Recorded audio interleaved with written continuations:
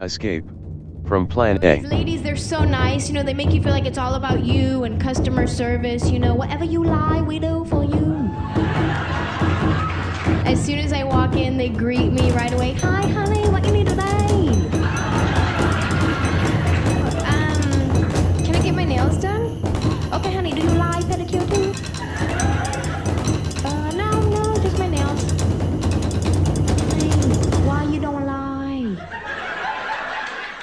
Okay, welcome to another episode of Escape from Plan A. So today it's me, Teen, and I've got Jess. Jess, how's it going? It's going okay. It's bright and sunny in California. Yeah, it's finally like the thaw has broken in New York, but like the first nice day I've tweaked my ankle, so I'm like stuck at home podcasting. So oh no, we'll you see weren't what I can ready do. for it. Yeah.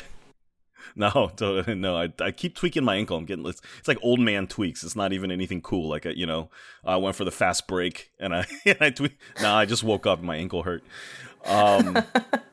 It's really sad.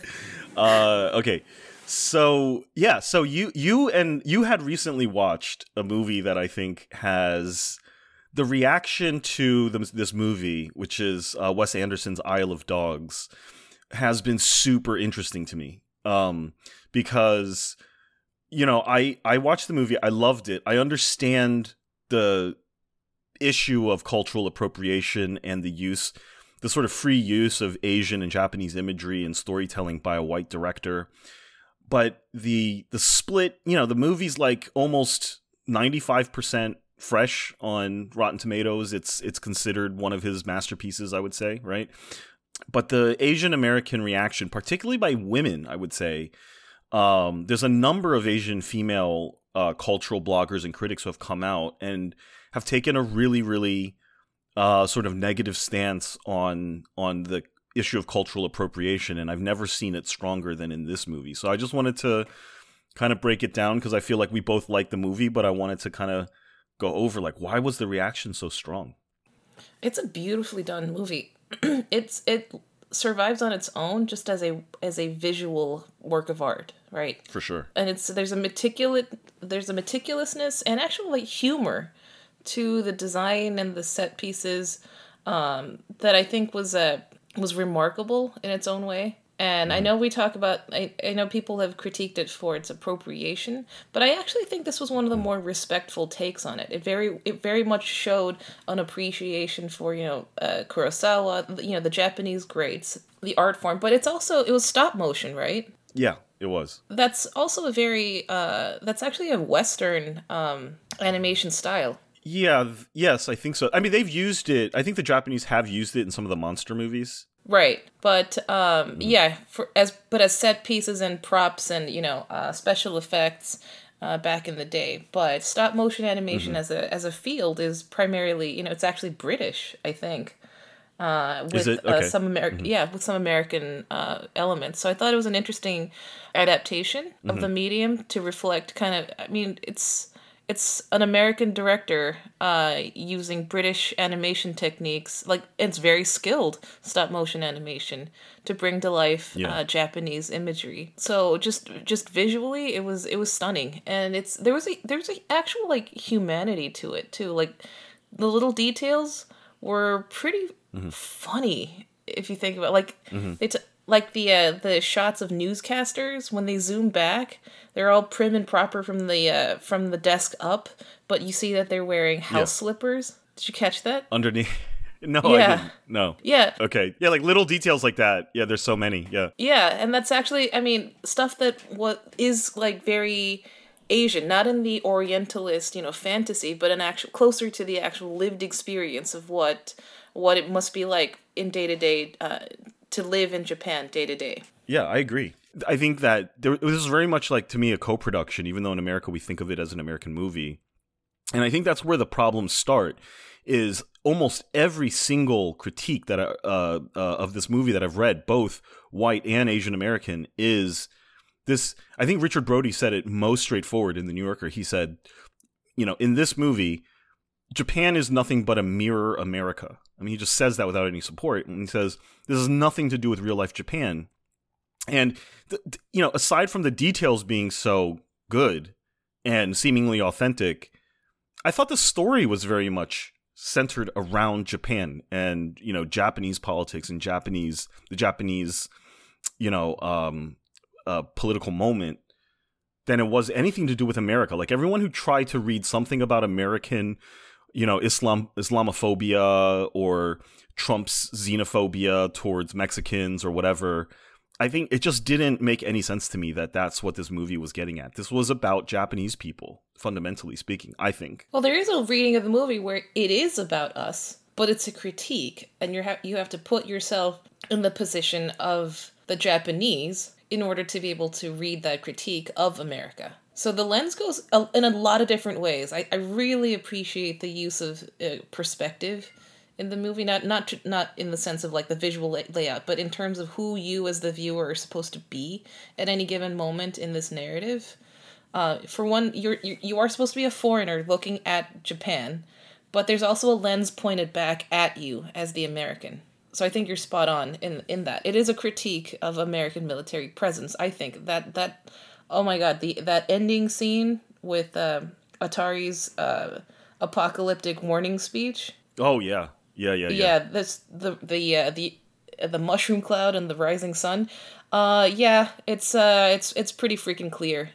And the positioning of spots. All the burned corpses falling down into the onto the steps that lead up to that. Yeah. It was really on the nose. And then, you know, I watched it twice, actually. The second time, I really started picking up more on that scene where there's this character called Major Domo, who is sort of like this really old, almost like a Emperor Palpatine type character. Palpatine, yeah. Yeah, you're going to get ripped apart if you get that wrong. Yeah, okay. That's going to be the thing that brings you down on this pod. Yeah. Yeah.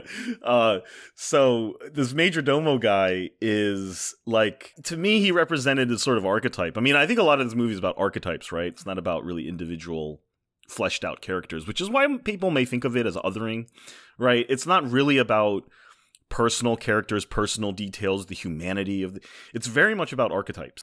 Speaking of archetypes, I think one particular archetype that has been raised a few times as being really kind of a problem is that character of Tracy Walker, who's the white female, she's American, right? I think from Cincinnati, blonde haired with a fro, freckles, very pale skin. And she plays an American foreign exchange student in Japan. She kind of finds her way into the very center of this entire thing, of the center of the movie. And I got the feeling like a lot of the really negative reaction, I got the feeling like it might be around her. Did you have like a reaction to her at all? Oh my god, my blood pressure started rising the instant she walked in on the movie. It was just playbook. She's the embodiment of, I wouldn't say the stereotype of Asians. Oh, well, the embodiment of white attitudes towards Asians. I wouldn't say it's not as blatant as, you know, the commonly trotted out stereotypes about us, but in actual lived experience, how she treats the characters in the movie, in my experience, replicates how we're treated in daily life, right? It's not about being, you know, considered like an easy prostitute or something, right? Especially as an Asian woman on a day-to-day basis. That's not what's going on. The reality of it, though, is white women in particular, I think, assuming dominance over the situation. It's an unquestioned assumption, too. Right. That regardless of the competence or intelligence or even, you know, the rank of the parties in question here, that when push comes to shove, they will be the ones to save the day. That is absolutely that's the natural order of things. There is also this, yeah, I agree. I sense that not only that, but that in this movie, you know, her American is showing through in this kind of like irreverent, you know, I will not be contained. I will not be, I will be not be shut down. I'm going to make everything that I believe and think heard and felt.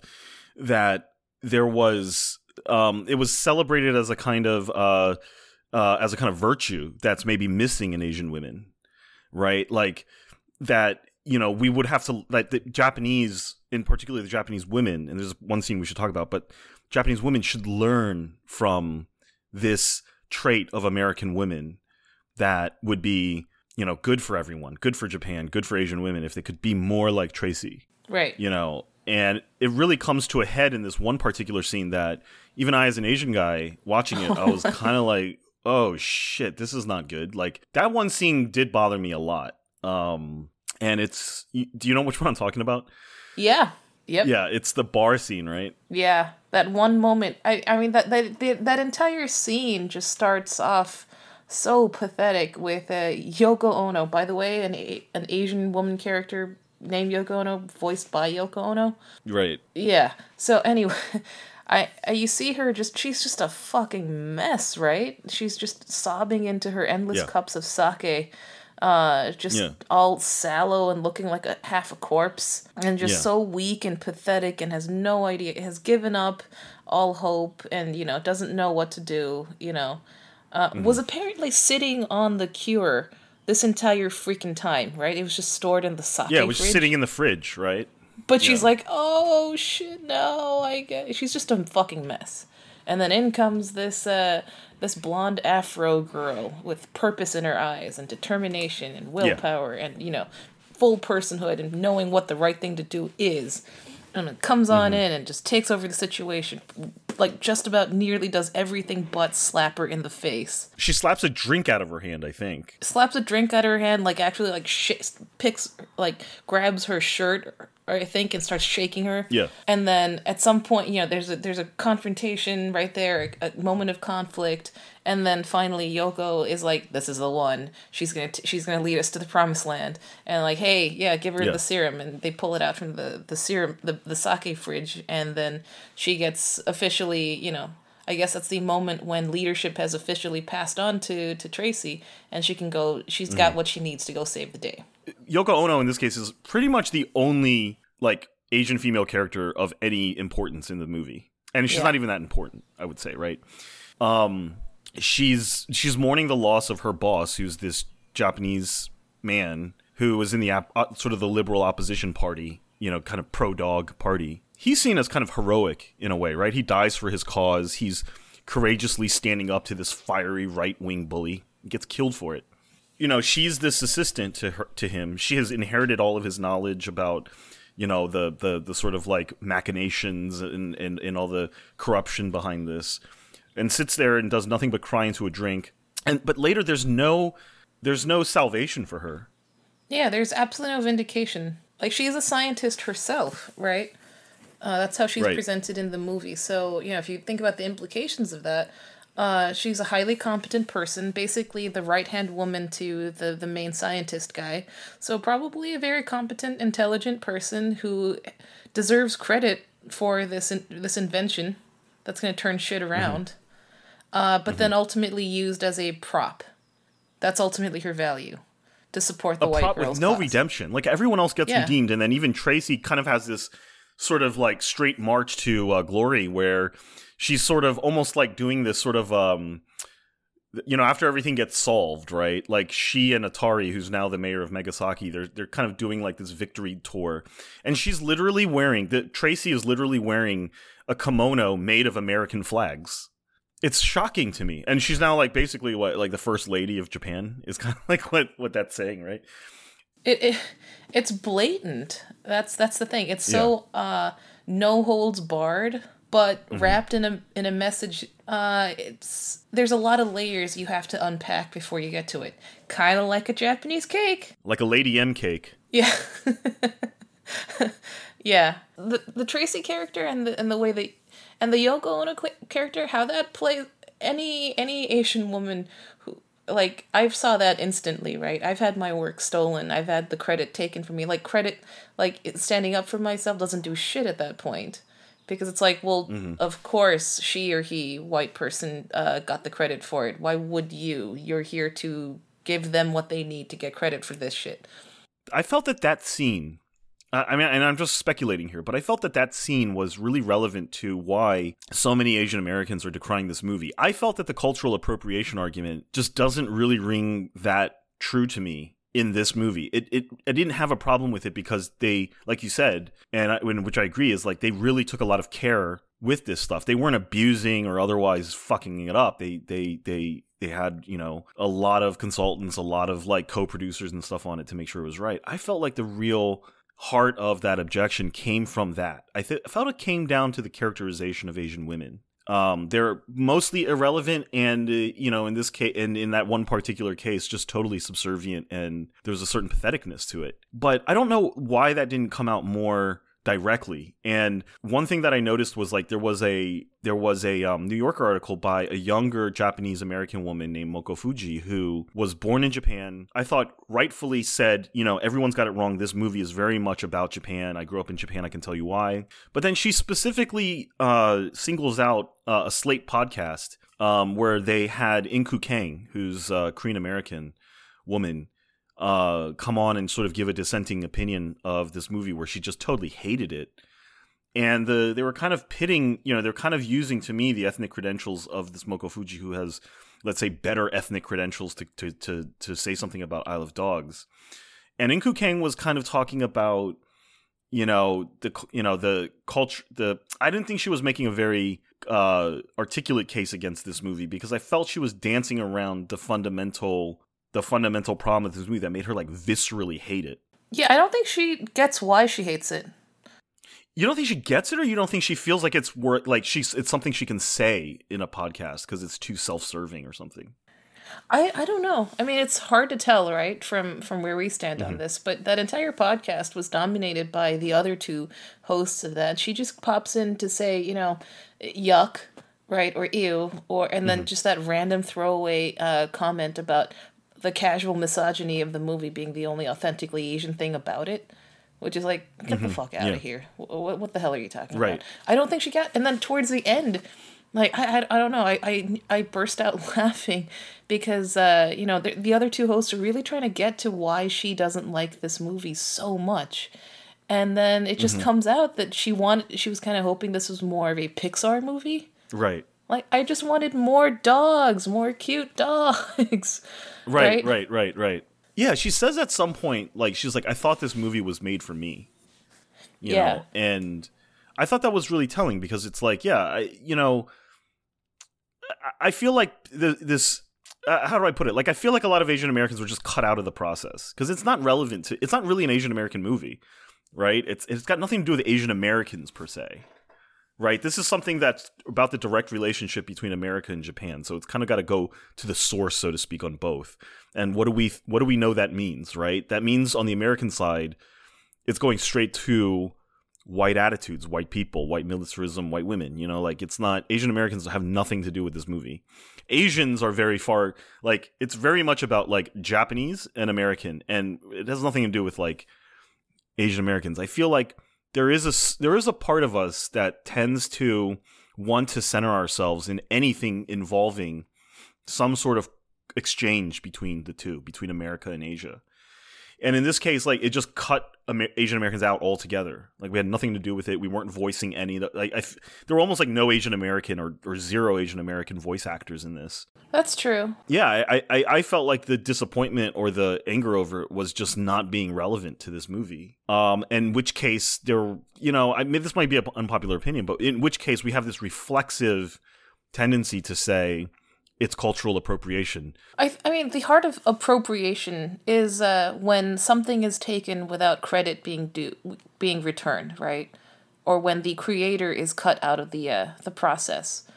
So in this case, if you feel like you own the Asian aspect of this movie, and you feel like you don't see yourself reflected back up there, then I guess it would count as appropriation. It feels that way, right? Because we're so used to being so relevant to anything that involves, it's an American movie, but about Japan or using Japanese imagery. Like, we've trained ourselves almost to be outraged at this stuff, to the point. And I'm not saying we shouldn't be. I'm just saying, like, we've so trained ourselves to make that the narrative that it completely closes ourselves off to like any further interpretation of what's going on. Because I think what's really going on in this movie, which, by the way, I wrote the article about, and cinemaescapist.com has been republishing some of our articles. Great website, cinemaescapist.com. Go read it. It's very good.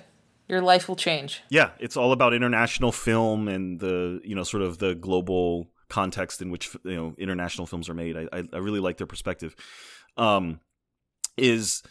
that, if we make everything about media representation, everything about, was this Asian character fully fleshed out, fully three-dimensional? Does it represent us as human beings? Like, I think it just, not that that's not a valid thing, but it's like, that really starts to cut us off from like other perspectives that may be of more interest. And if we're not honest about like why something pisses us off, like if we're really inarticulate about why we hate something, I think we just fail to have that conversation. And like definitely one of these conversations is the degree to which white women and Asian women, I think, have these conflicts. It's rarely talked about, but you and I and others, we've talked about this dynamic more. It's not something that like Asian guys really know that much about. Well, with feminism being the cri du coeur of the day, there's the assumption that you are selling out the sisterhood if you have beef with another woman, at least while men are watching. I see. Right? So you're incentivized to pretend until that pretense becomes completely untenable, but you will make it work for a very, very long time to your own detriment. Isn't that a kind of female tribalism in a way? It's female tribalism. It's also the way female relationships are set up to work, whether that's biological or or social. Who knows? Probably some element of both.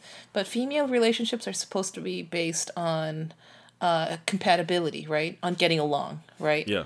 And we've talked about this before, but I feel like one of the things I kind of envy when I watch guy relationships, start and mature, is that conflict seems more accepted. It's more baked into the fabric of male bonding. Right. So there's that socially acceptable buffer space between you and say another guy to give each other shit, kind of force a minor amount of confrontation, like completely socially mediated confrontation that the other guy picks up on, gives you some shit back, and then you kind of work it out in that buffer space, and then increase that bond. For women, you have to pretend that buffer space doesn't exist. You're supposed to be sisters, best friends. You're supposed to get along, and you love everything about her, and everything's fantastic and wonderful. That's not true. But now we have no socially acceptable space to mediate conflict. So we act like we are super friends until a major crisis, at which point we've always been enemies. And that's a stereotype of women, right? Like we're all friendly with each other, and then we turn around and we backstab, right? Right. And when a confrontation happens, we've somehow always hated her, right? And it makes us look two-faced and whimsical and flaky, right? But there's an actual real reason this behavior plays out this way. Probably we've had conflict with this person for a very long time. We've to some extent always hated her, but there was no acceptable way to work that difference out. Like by giving her shit and getting shit back and kind of like calling each other assholes or something, and then kind of using that buffer space to work it out. I see what you're saying, because I've seen like, I would want to, I want to try and chalk this up towards some larger, like,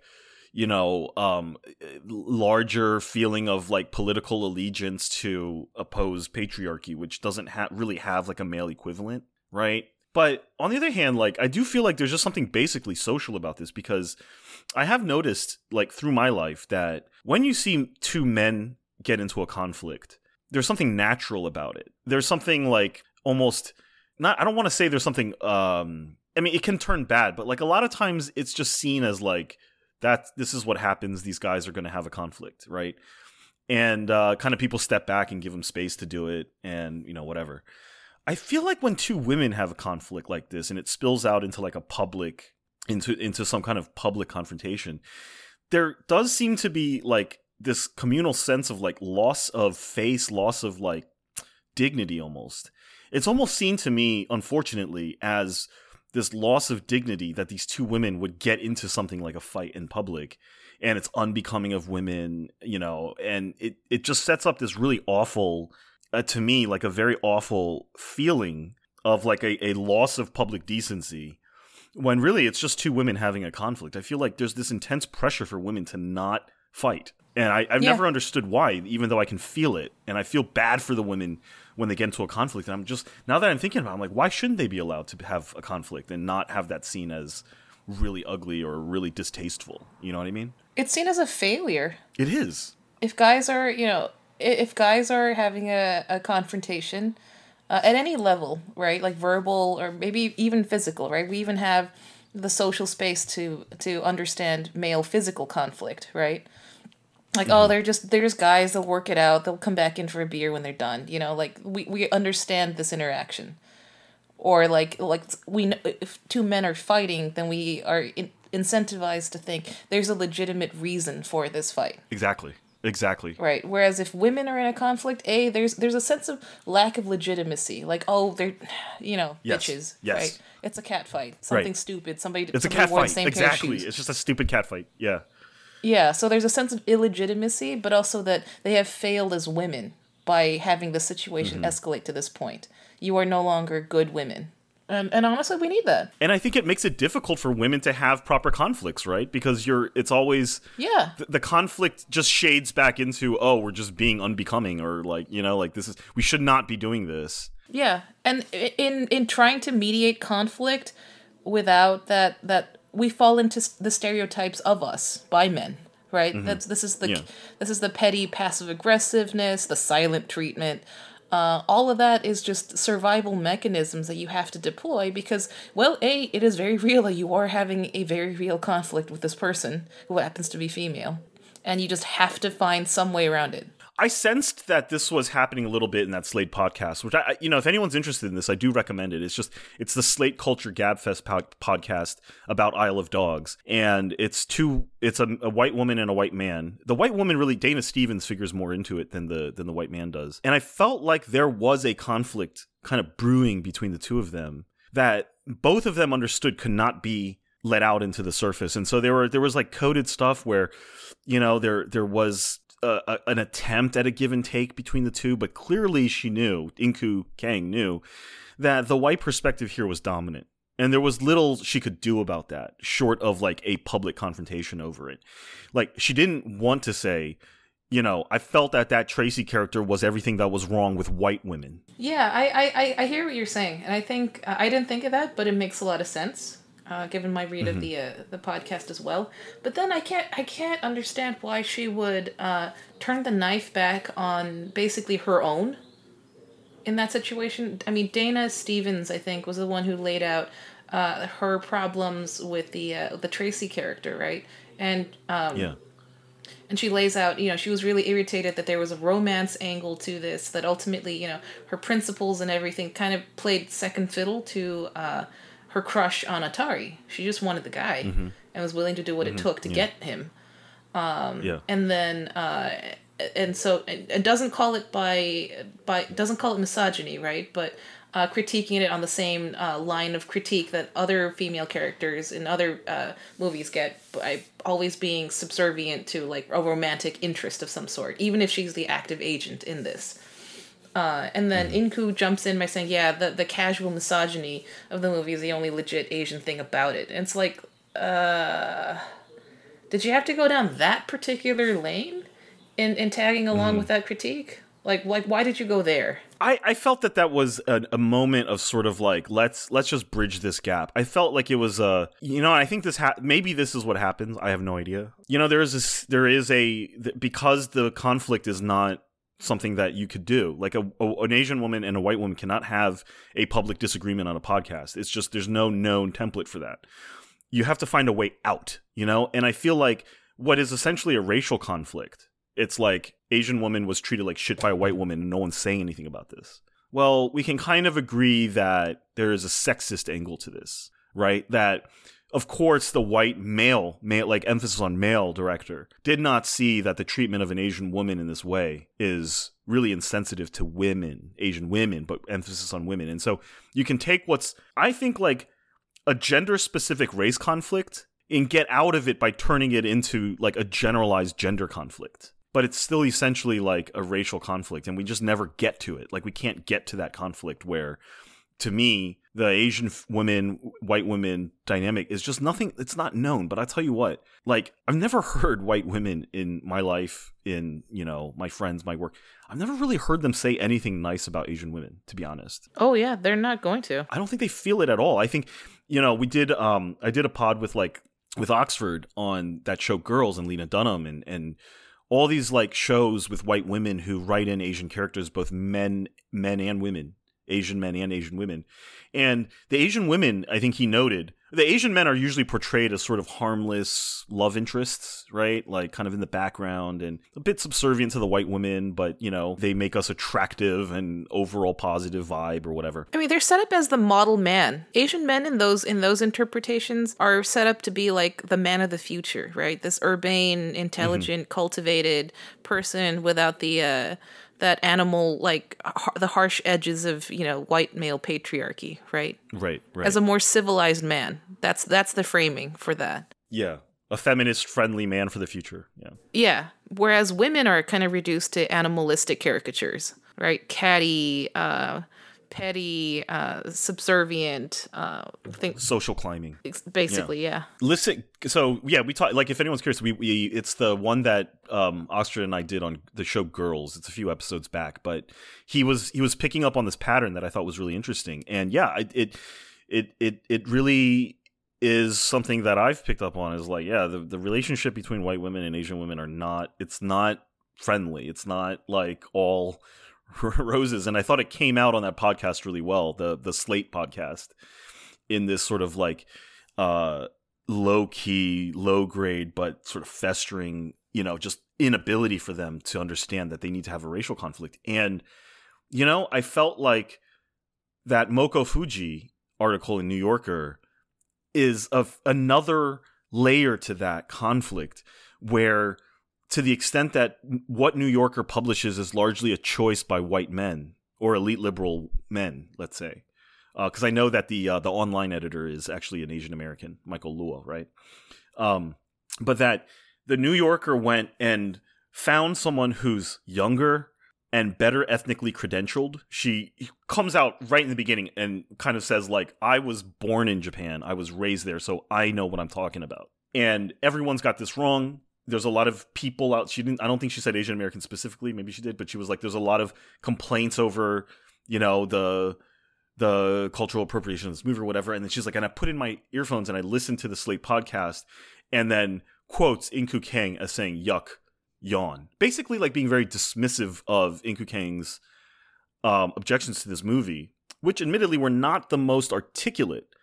But the fact that Fuji like focuses on Inku Kang as representing this fundamentally wrong opinion that, Isle of Dogs isn't about Japan or is not authentically Japanese, to me is utter bullshit, because by far of all, and I did a lot of research for the article that I wrote, was by far the most straight, like just upfront about this being a movie entirely about America and having, quote, nothing to do with Japan, was Richard Brody, who wrote in the same magazine, right? He wrote in the New Yorker. That was his review for the New Yorker.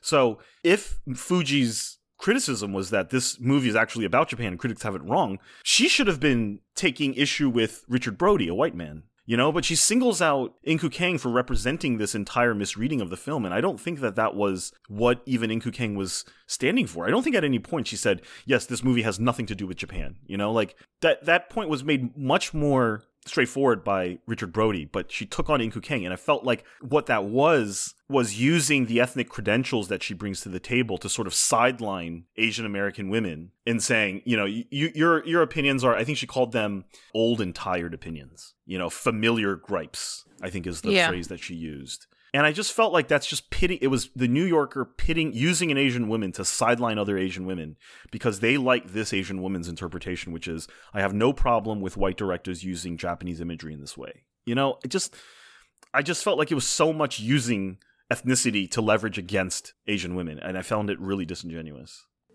That's an interesting angle. For one thing, I mean, there's a lot of layers to that particular interaction, right? And who knows what the actual intentionality behind it was. But one, it's a Japanese American woman dismissing a Korean American woman's take on this and retrenching on her own credentials, right? I am Japanese. I have lived there. Is there an age gap? A sizable age gap between the two? Yes, there is. I think Inku Kang, I don't know how old she is, but I gather she's in like her mid-late 30s. maybe older, but Moko Fuji's like 22. You know, she's very young. Oh, okay. So and they keep coming back to this. Like if you read her article, which I do recommend, it's in the New Yorker. Fuji with two I's, Fujii. She keeps saying like familiar gripes, like, you know, like they have long been saying this, like basically saying like this is old shit. This is what old people say. This is what old Asian Americans say. I'm like the new, you know, this is the new thing. And that part of it, the ageism and also like this, like I'm more Asian than you kind of thing kind of bothered me. But maybe she's right. I don't know. I mean, fundamentally, I do agree with Fuji that this was a movie about Japan. I'm just kind of, and so I don't fault Fuji, you know. Yeah, I don't either. And honestly, I read that review and it resonated a lot with me. It did. I do think the Asian American critique, falling back on cultural appropriation, was, I think, for this movie, was emblematic of that approach's shortcomings. That harping on this created a blind spot that these reviewers were not able to overcome, and taking a look at this movie with a seriously critical eye. Harping on the cultural appropriation means you stopped at the first layer of packaging. You judged this movie by the cardboard box it was shipped in. Yes. Right? You were not able to unpack it. Totally. Because once you saw that it was appropriate, it's Wes Anderson, making models of sushi and putting it up on the screen. You see that the Japanese dialogue does not get translated while the dogs get, top-billed American male actors voiced to them. Mm-hmm. You stop there, you've missed the entire movie, basically. So I think Fuji was correct. But it's hard to blame them though, right? Like in a way, I am sympathetic because like, first of all, that scene was fucked up, the one that we talked about at the bar. But then also like, guess who's in this one? Scarlett Johansson is Nutmeg the dog. Like, and I think there were some people from Lost in Translation that were in this movie as well. Yeah, well, I mean, her, of course. Bill Murray, yeah. Bill Murray, her, and then the Japanese guy. I think he plays Kobayashi. Right, he was in Lost in Translation, and then the screenwriter was Sofia Coppola, her brother, right? So her brother wrote the screenplay. So this was very much like a Lost in Translation kind of thing. It's that same crew that's been going around, sort of associating themselves with sort of Japanese image or Japanese culture, but utterly cutting out Asian Americans from the process. I gotta say, I myself don't have a big problem with that because I don't know why. I don't see myself as an Asian American being this bridge between America and Asia. At least not in a social realm. Like, I don't play that role out in public, right? And I never felt like we need to. I think it's an expectation from these reviewers that they're internalizing an external pressure on them to act as that bridge. Mm-hmm. So you see that, like, kind of taking themselves out of the equation, but then getting mad that they aren't part of it. Right. So I never walked into this movie expecting to see myself, right? We're not fully Asian, we're not fully American. That I'm cut out of this feels entirely correct. That it uses Asian cultural artifacts does not mean that belongs to me, right? I think there's a false sense of ownership on this. Or that we even care, honestly. Like, yeah. I don't really have, I think I care to the extent that there's racism in it, mm-hmm. And I felt that there were definitely elements of racism in it, particularly towards Asian women. And that part I do care about. But I don't see like that, Asian Americans need to fill that role of like, yeah, everything needs to go through us. And I think the more we do that, the more we kind of take us out of that. I did not like that so many of these, I appreciate the sentiment, honestly. But like all these publications putting Asian American reviewers up to bat to talk about this movie. Yeah. And I think that puts the Asian American in question here in a really tricky position, because that when you get that assignment, you're an Asian American and your editor says, hey, I love dogs, so I am white as fuck, so I think you should be the one to write this. You kind of know what that signal is. You are being told to act as that bridge between both worlds here, mm-hmm. And there's that reflexive dislike for batting for either side. Right. It feels wrong to say, yeah, America, fuck yeah. And it also feels incorrect to say, yeah, this is thoroughly Japanese, right? Especially like a lot of these reviewers are not Japanese Americans. They're like Korean Americans or Chinese, right? Right. So it's not like we have particular ownership over these Japanese artifacts. I was watching those sushi scenes with the eyes of a foreigner, right? I was fascinated by it, and I thought it was lovingly done. But ultimately, it's not like, yeah, that's totally how my, sushi chef uncle does it. Like there's no personal connection to it. Right. That said, though, when you're talking about the sushi, it kind of does raise this point, and like maybe we could talk about this later after you finish the series. But like, isn't that kind of what David Chang is doing in Ugly Delicious? Like, he is standing up for Asian cuisine broadly, especially Japanese cuisine, as he was trained in Japan, and he's Korean American. I think he was born in the U.S. I don't see isn't there some difference then, or some like what we've been talking about how, or what I brought up, Asian Americans kind of not needing us to center ourselves between America and Asia. But what about this issue of food and food appropriation, how angry we get when we see white people, going directly to Asia, training there, coming back and saying like, oh, I'm Mr. Authentic Thai cuisine now, or I can do sushi now, and Asian Americans are completely cut out of that process. And then we, have these online, Yelp brigades saying, don't eat at this pho restaurant. This guy's not authentic. He's white. He does, I feel that in my bones. Like I don't like seeing white chefs passing themselves off as authentic Asian chefs. But I'm not sure how to square that with this. I think it's a reaction against race. It's bile against race essentialism, because let's take the white guy who goes to Japan and learns the art and craft of sushi making, comes back and sets up shop. I don't have a doubt in my mind that he actually could go to Japan and learn the craft and crank out credible sushi, right? We're not talking about the mechanics of it, right? This guy can make sushi, probably, if he's... I assume it's rigorous enough that it would be up to standard and he would know what he's doing. The difference is, what if one of us were to go to Japan, learn sushi making, and come back and set up shop? Would we get that same level of credibility or authenticity? It would be authentic, but that's because we're essentialized as Asian. Like, of course they'd make credible sushi. They're Asian, right? The fact that you are Chinese or that I'm Korean would not matter. We're Asian, and so, yeah, of course. We're now background players in our own endeavor here, whereas the white guy gets to stand out for being an individual.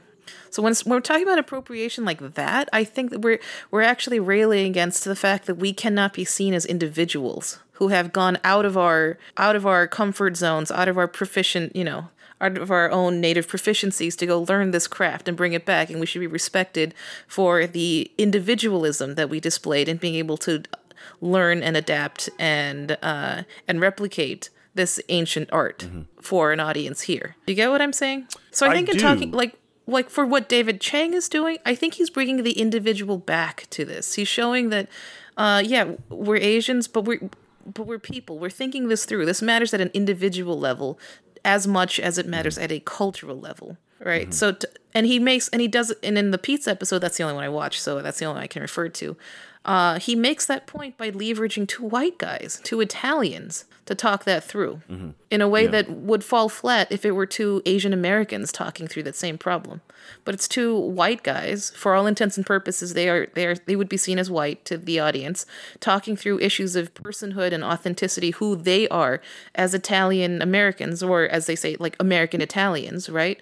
Who are invested in this particular craft, pizza making, that has that at this point has nothing to do with the homeland, but they are still committed to it at an individual level, and there's cultural buy-in for what they're producing. But it's bringing the individual back into these cultural artifacts and using that as the leverage against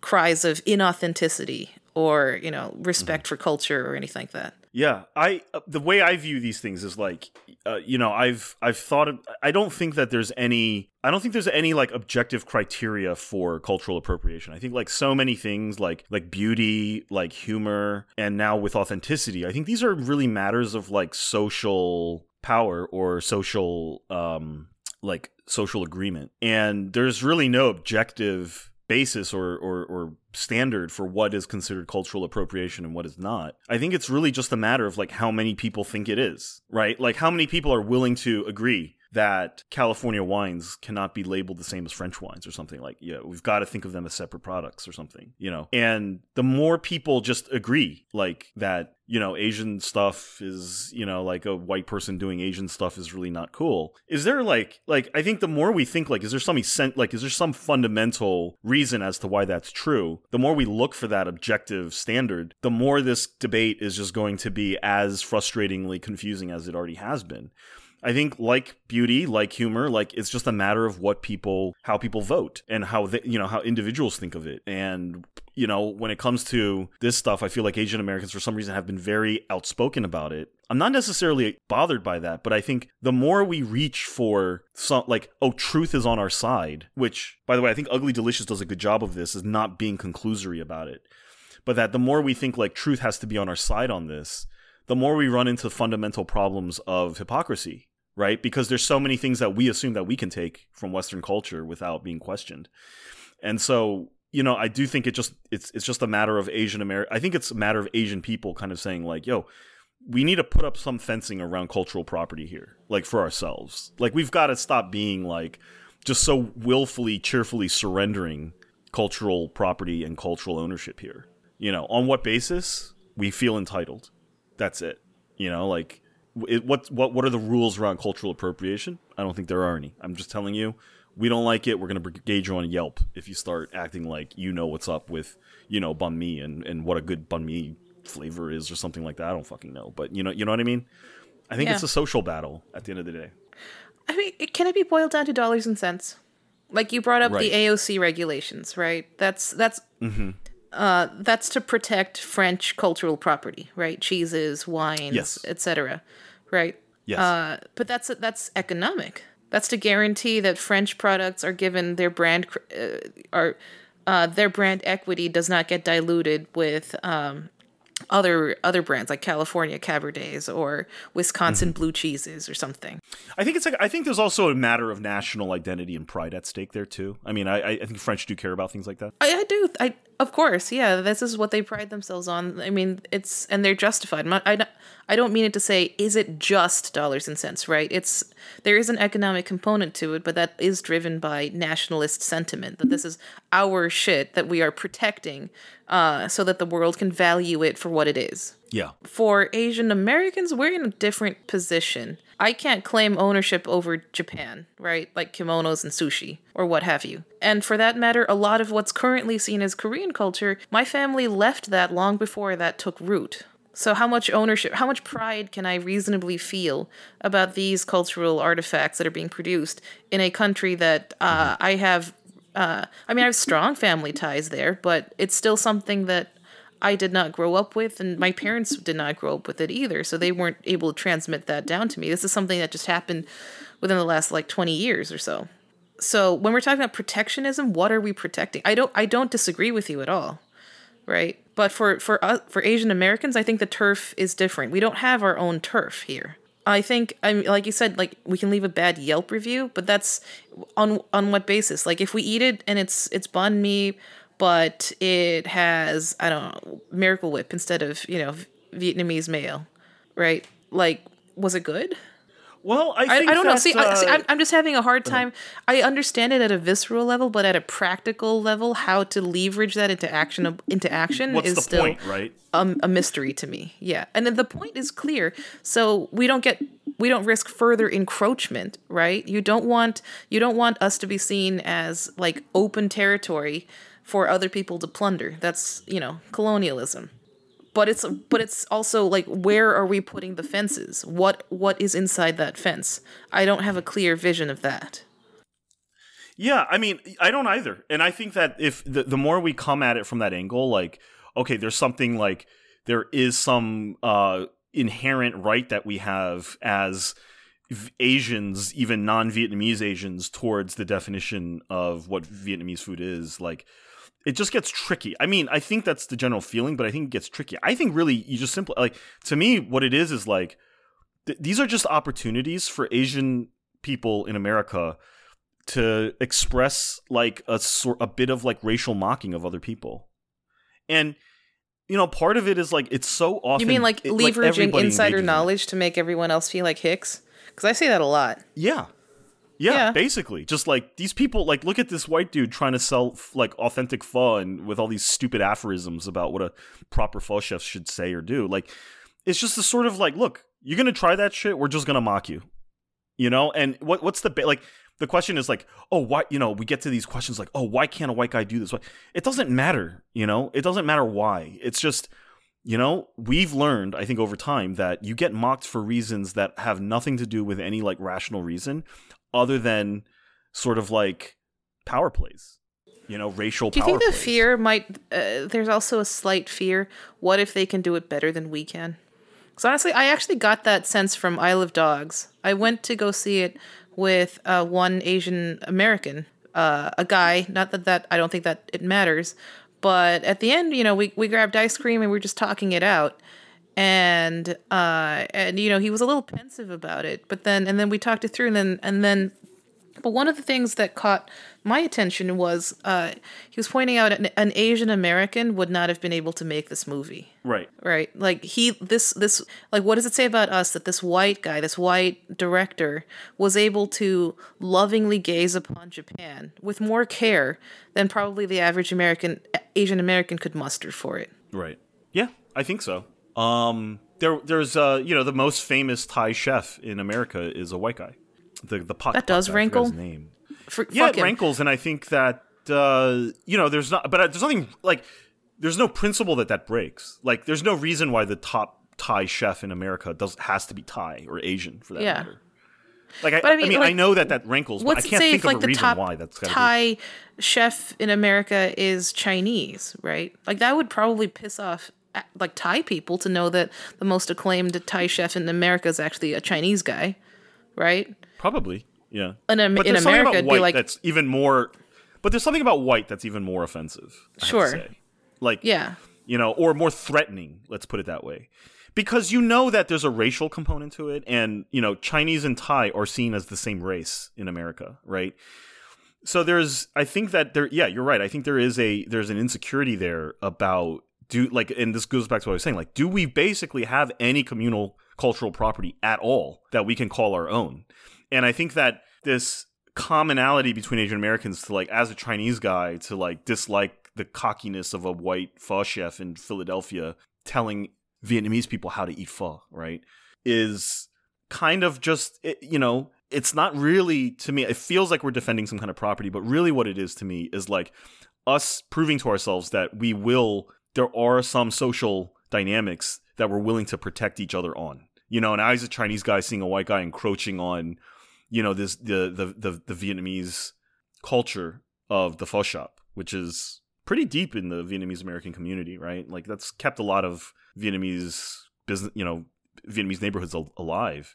That if we can feel or understand that struggle is kind of common to us, it just gives us a way to be like, to collaborate on social enforcement, And so I think the thing that really frustrates us is the ease with which white people can come and just basically invade your social space.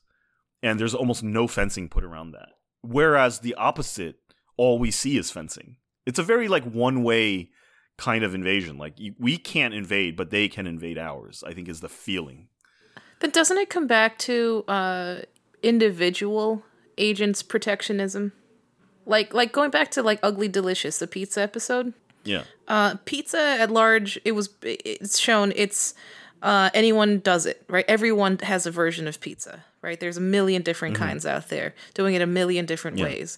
But where you do see protectionism is like that Pepe's guy, and I think it was an intentional inclusion into the show where the Lucali guy is asking about the ingredients, and he says, oh yeah, imported tomatoes from Italy, and then he asks, so do you spice them? And he's like, I can't tell you that, right? So there's a little like barbed exchange between the two. Like pizza is not protected, but that individual recipe is.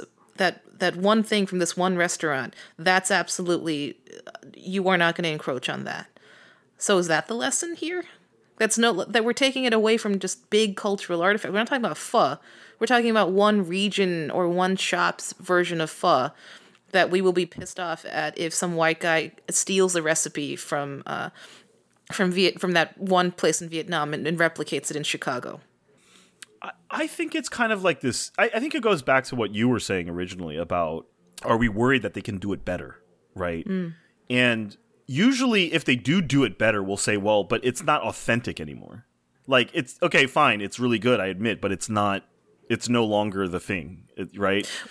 Well, there's another element to that. By better, as far as food goes, I am really chafed when something is called elevated by incorporating French techniques. Right, you probably see this too, right? Like it's authentic, but elevated by using traditional French sous vide techniques, immersion and slow, like all that crap, right? It's assumed that brushing up against France or Italy or someplace, everywhere but England, kind of lifts it up out of the savage backwater it came from, right?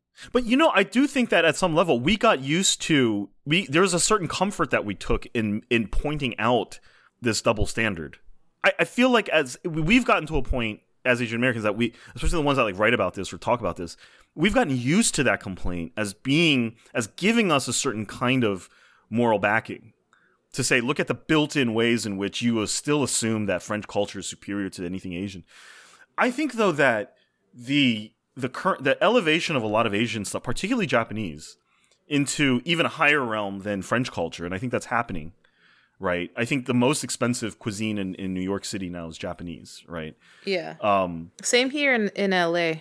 I think that actually with Isle of Dogs, with that kind of thing, I think you're dead on. You're spot on in the sense that we will find actually my prediction is like the more Asian culture gets elevated into its own level of it elevates itself. Let's say without the help of incorporating French stuff, that will actually cause Asian Americans more anxiety than the convenience of being able to point out the ways in which Asian cultures has been subordinated to, say European culture, because we always had that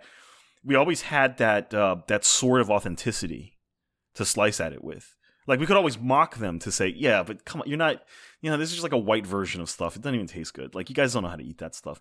The day when Americans broadly know how to eat Asian food properly and are not scared off by some of the dishes that we like, that are not, when they fully do, if they're ever able to fully appreciate, Korean or Chinese or Japanese or Thai or Filipino food the way we do at home, is going to be a day that's going to cause a lot of anxiety in Asian Americans.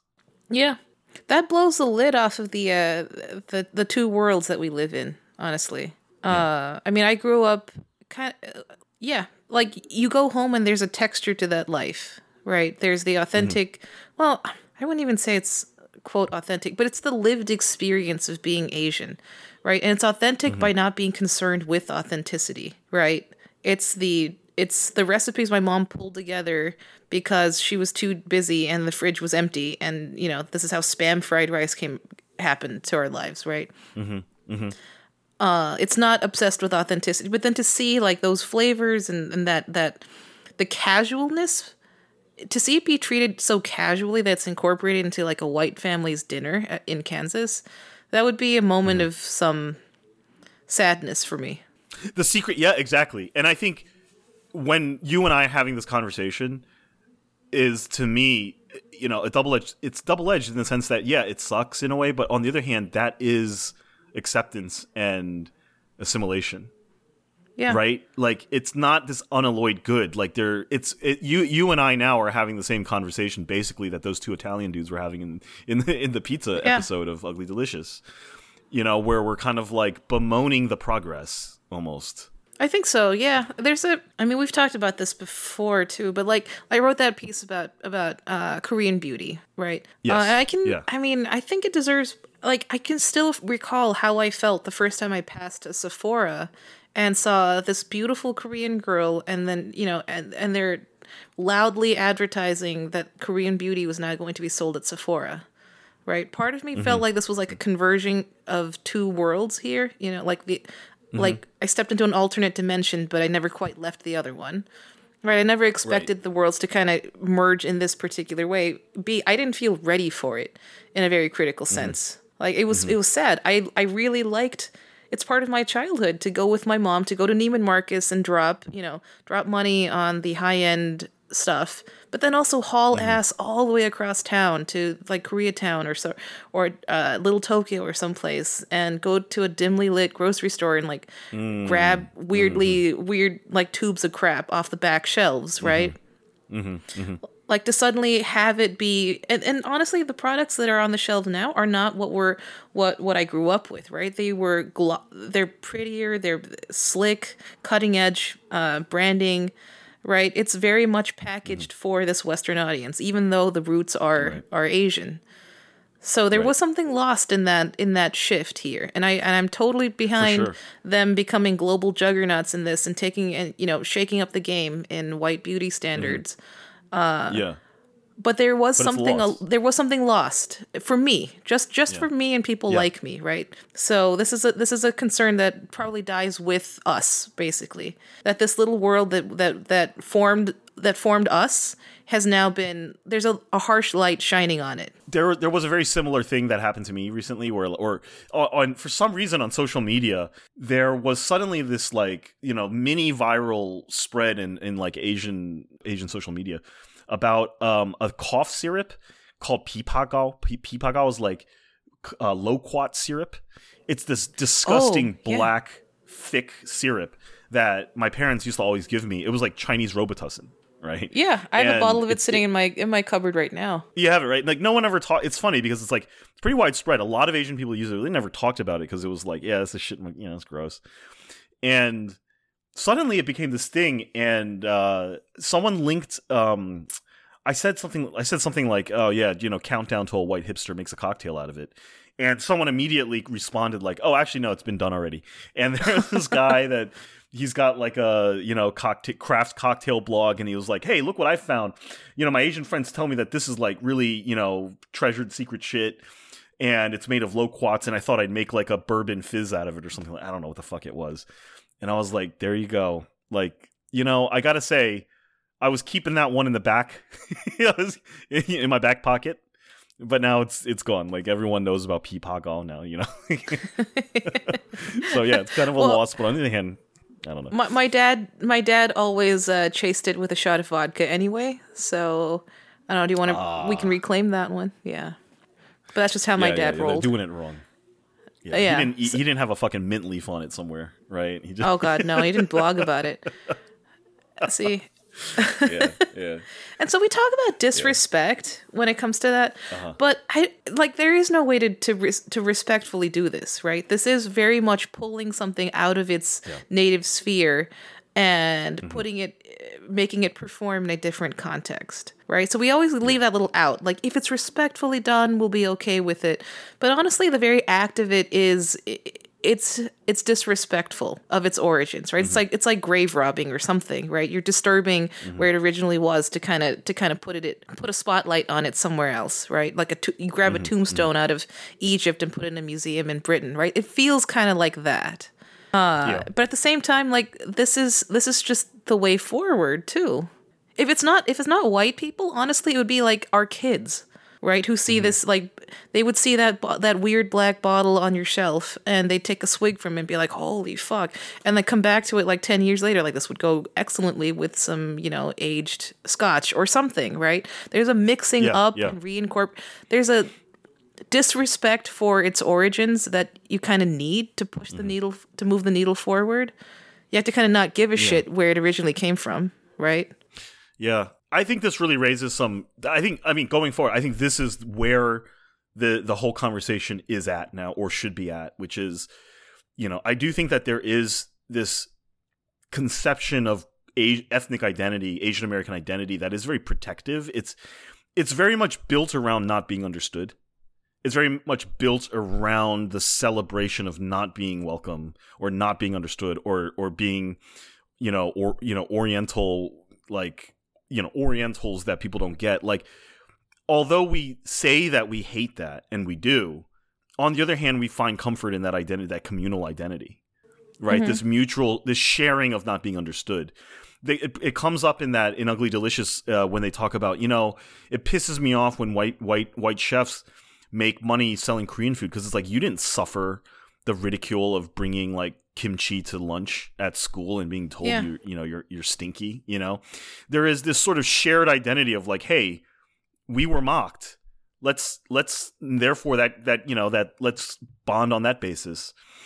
And when you lose that, when people do suddenly respect your culture and suddenly value your culture, it's this weird form of an invasion of a identity that was really much built up around marginalization. And the more we see ourselves being accepted, or Asian culture being accepted, which is apparently what we've been asking for this whole time, right?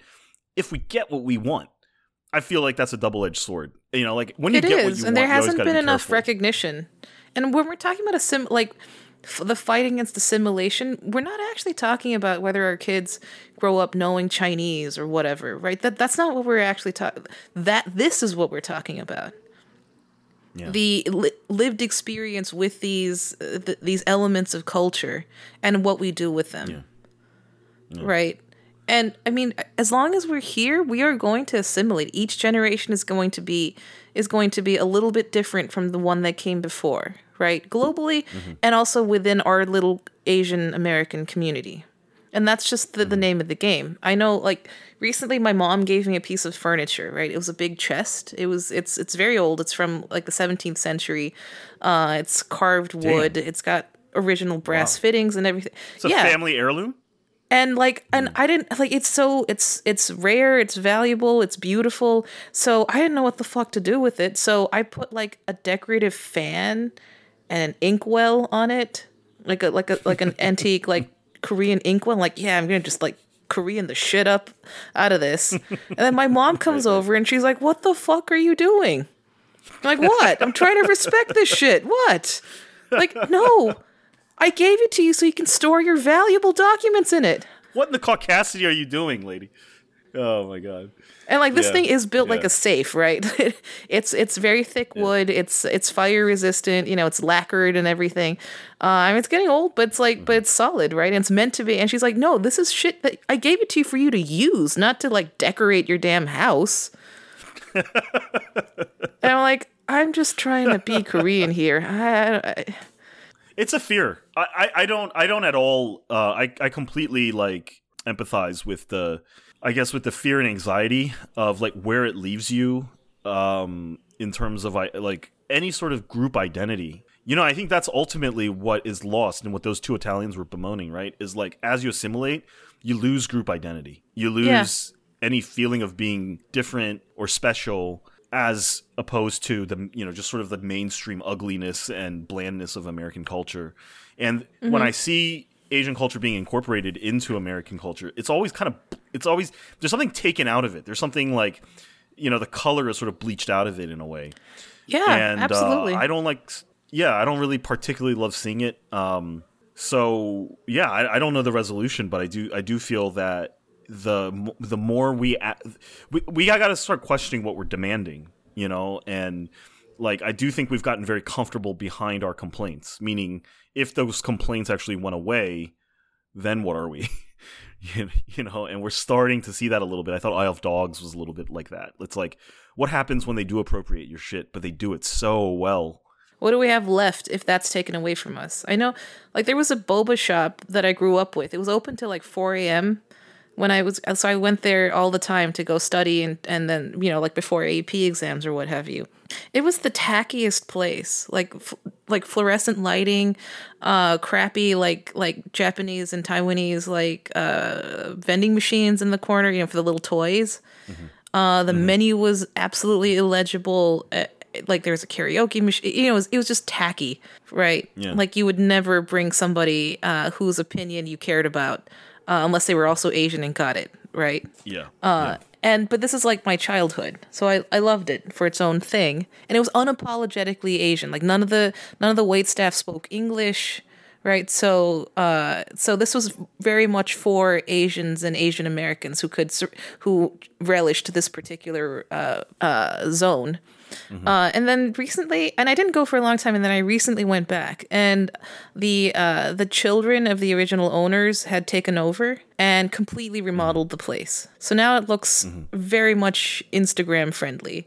The tasteful lighting, the natural wood like countertops and tables and the subway tile. The menu is perfectly laid out, an elegant typography. A lot of it changed. It's still the same. It's still a boba shop, but by making themselves so...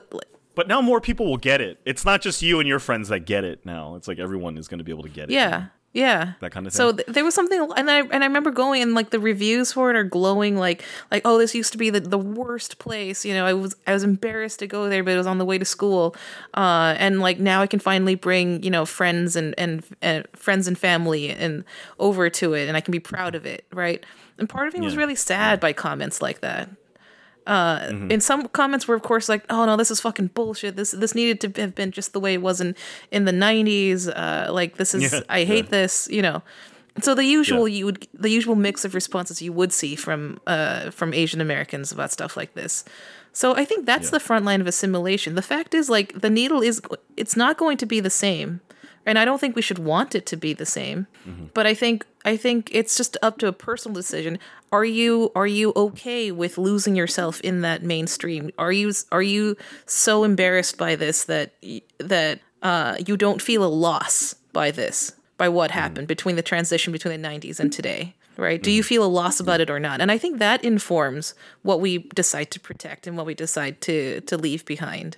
So when we're talking about assimilation, it's about the desire to sublimate yourself in the mainstream. And everyone's kind of saying, no, there is something lost by that. Whatever you gain is one thing, but there is something very real that you are no longer going to be able to tap back into once you reach that frontier. I think that's a good place to stop. That was like ending on that sentiment, I think is kind of perfectly sort of encapsulates, I think, the way I feel about it as well. And that got me thinking about the 90s. Huh. We should do a 90s pod soon. We should do a 90s one, yeah, for sure. Yeah.